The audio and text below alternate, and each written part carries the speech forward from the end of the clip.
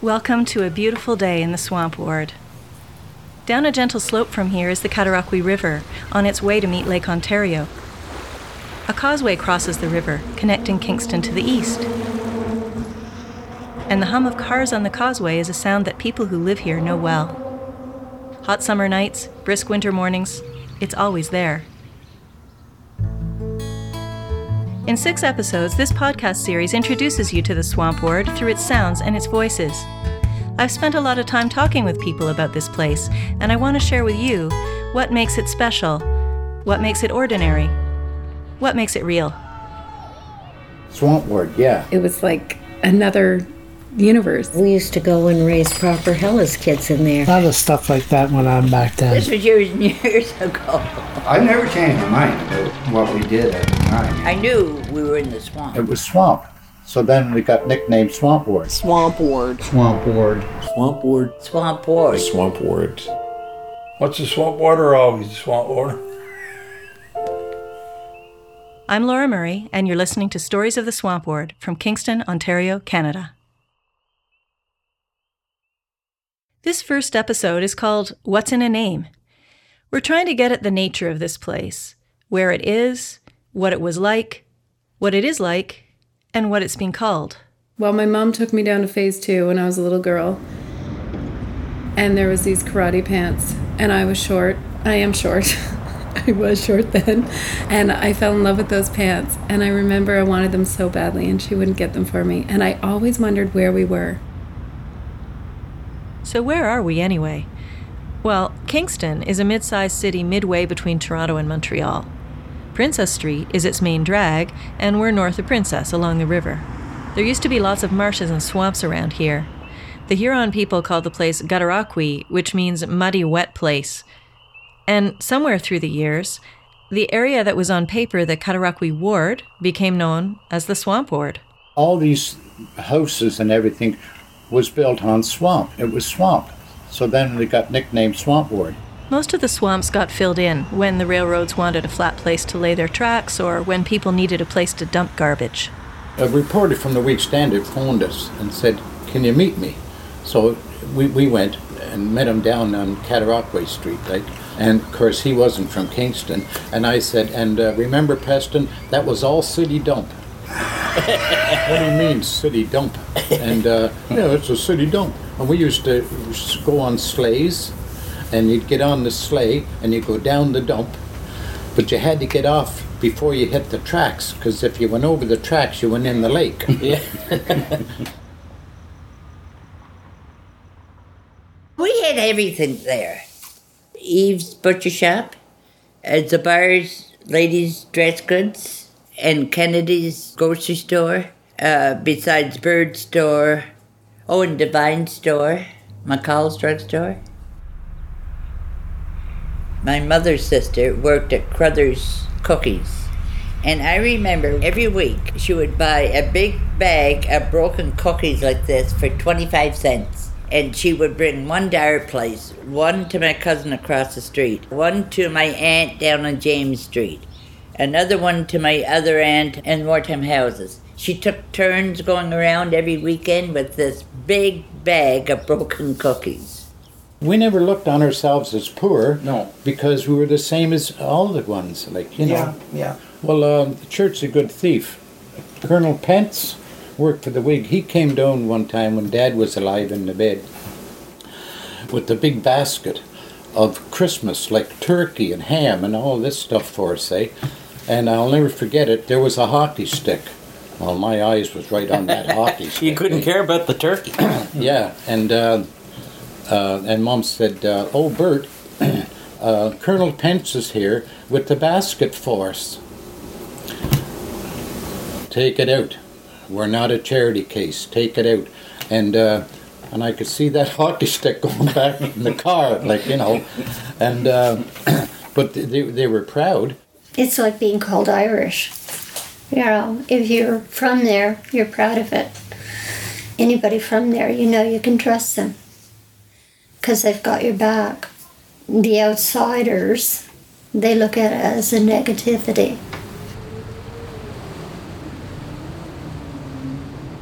It was an important part of the city because of all the commercial business and the industry there, if you think of it. More so than South Princess, where you had family homes.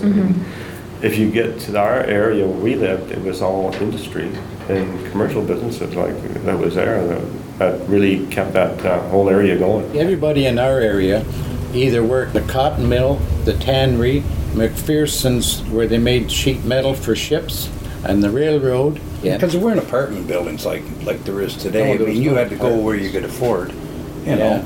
And I mean, if you had 10 kids and you could have been working at the cotton mill, but I mean, with 10 kids, you had to go where you could afford.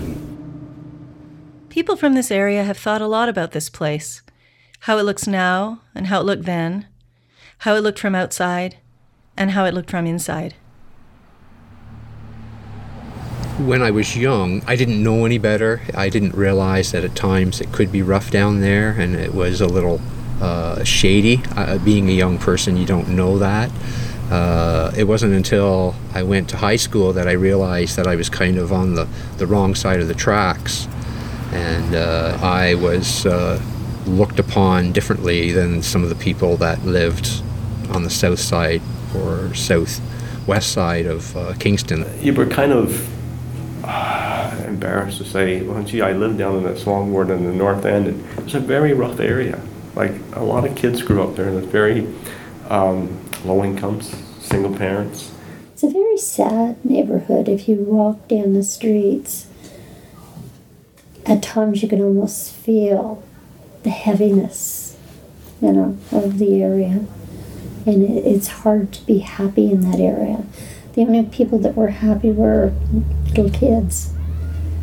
And then when they grow up so fast and have to go to work to help support the families, it would be just like somebody turned a key and then they weren't happy anymore. They were just eat, work, sleep, work.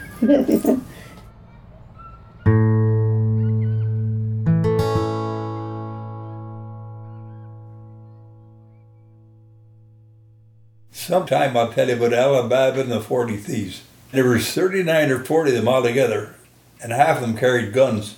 They knew me, I was lucky. You don't call anybody a goof in Kingston because you'll get stabbed in the eyeballs. Goof is a prison term for somebody who's a rat. So that's probably the worst thing you could possibly call somebody north of Princess. There's downtown, there's Sydenham, and we're all like within 8 blocks of one another, but it's so segmented into little tiny known entities. The only thing that ever really upsets me, like Princess Street, the line. If you lived on one side, or if you lived on the other side, I don't know if you know. NOP, north of Princess. It was just this vague north of Princess. What did it mean?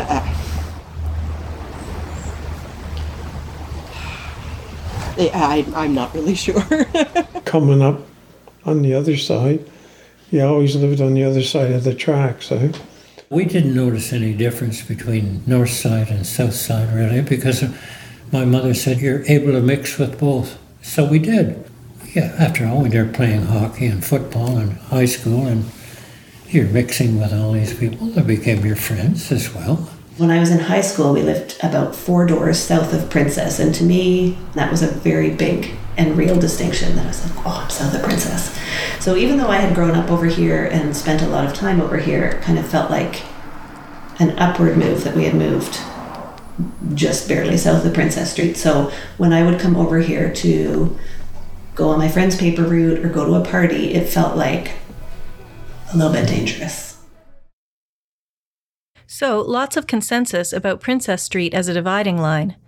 But not everybody likes the term Swamp Ward, and there are all kinds of lines of thought about where that term comes from and what it means. Why is it called Swamp Ward? I think the Army started that. All the English soldiers did, didn't they? I don't remember that well being called Swamp Ward. I remember that when they started having the festivals, and I think they started calling it Swamp Ward. We didn't call it Swamp Ward. I knew we were in the swamp, but it didn't mean anything to me until we decided to have this festival, And they didn't know what to call it, and Charlie Ford said, well, call it Swamp Ward Festival.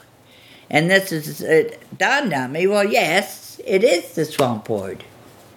Everybody has their doubts about the whole area, and then it finally got revitalized or whatever, and they put some money into it.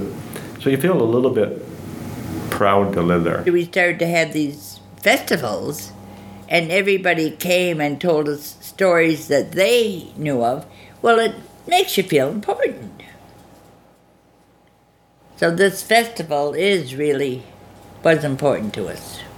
I suspect if you came from the south side of the city in the 50s, you stuck your nose in this neighborhood and referred to it as Swamp Ward, you would have got a broken nose.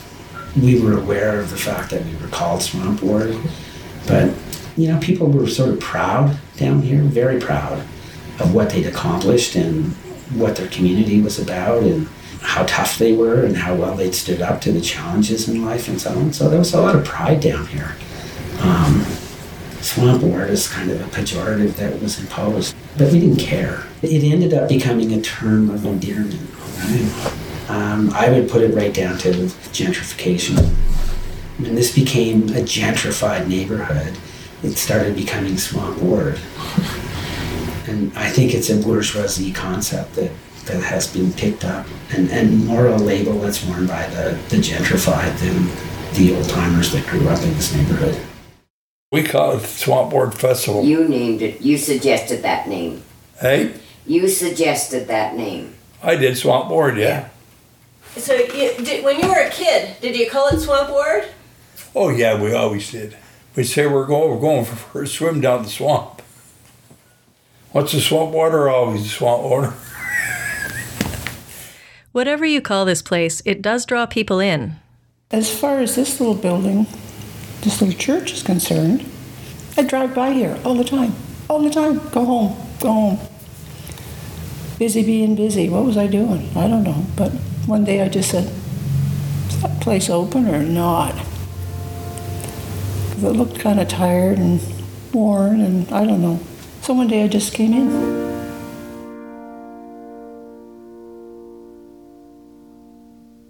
The one thing I wanted was to have neighbors. Just to have a neighbor was more important to me than anything I can tell you. I just wanted to stay in one place and just know somebody for over a year. I planted gardens and never saw them come up and so forth. It's just a joy, really it is. It's just so great to sit on that corner. You have no idea what will wash up. It's just like sitting on a beach. We had a number of people that we referred to as porch sitters because they'd always be on their porches all the time. We had a number of visits from either the police or the building officials when we did anything. When we put soil in the back, when we built the fence at the back, when we were doing work on our place, the police would pull in, they say, do you guys have a permit for this? And say, okay, so eventually we learned that they were getting calls from neighbors wondering what is happening with these places that had been pretty close to derelict for a number of years, and now this crew of people have moved in and things are happening, and maybe too quickly. So we got to meet our neighbors over that period of time, and it was out of concern that they had for what is happening to their neighborhood. Which makes me wonder, is the Swamp Ward pushing people out these days?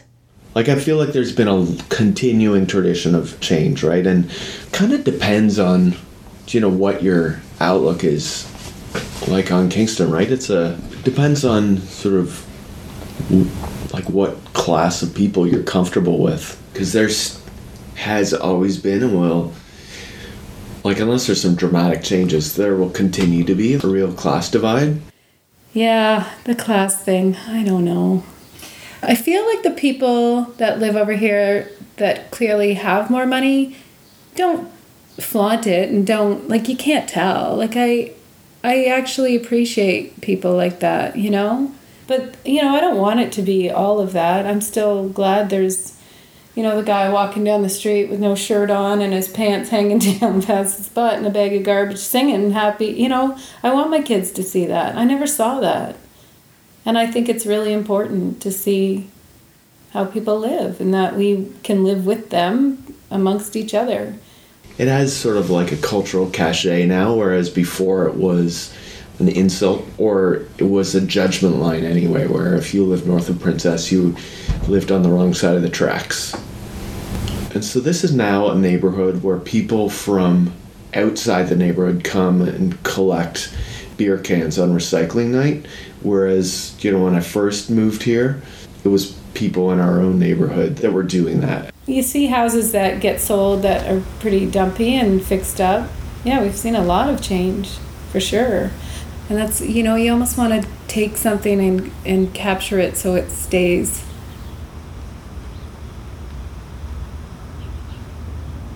My new epiphany was, I don't want to live in a neighborhood I can't afford. And I can't afford this neighborhood. I mean, living here is so cheap because we paid so little at the time, but my people won't be able to come to this neighborhood. So that to me has been on my mind a lot.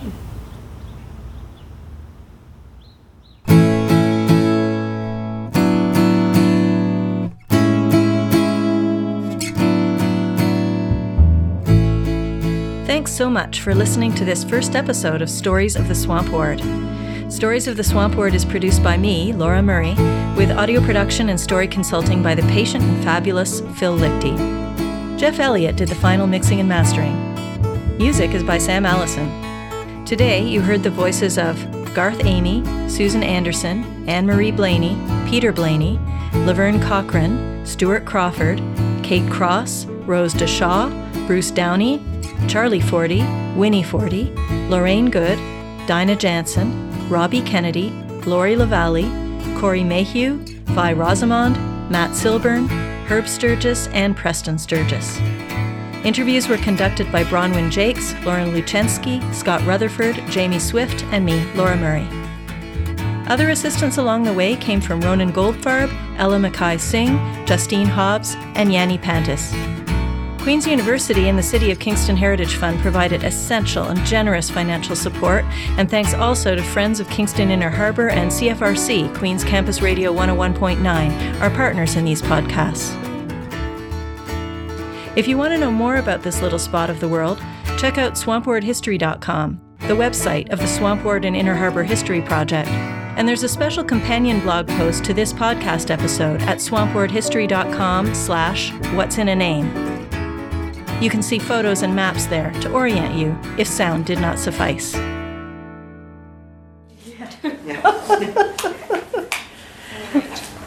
does the SD card go? We have a new machine here. We're just trying to learn how to use it for our recordings. Now, wait a minute. I want to find out about you too. Oh, okay, that's fair. Where are you from? I mean, who's behind all this? I'm behind it. You're behind it. I'm from Toronto. I grew up in Toronto, but I lived here for 20 years. Well, you're part Kingstonian. I'm getting there. Yeah. I live on Raglan Road. Hey, so did I. Here, I'll just move this so it doesn't rattle too much. So Claude was my neighbor, and Marie, his wife, and they used to just tell me things about the neighborhood. And I just got really curious to learn more about it. The Swamp Ward. Yeah. Where did it get its name? Well, from the swamps, I guess. Oh, we have to tell you about the next episode. This was the first of 6 episodes of Stories of the Swamp Ward.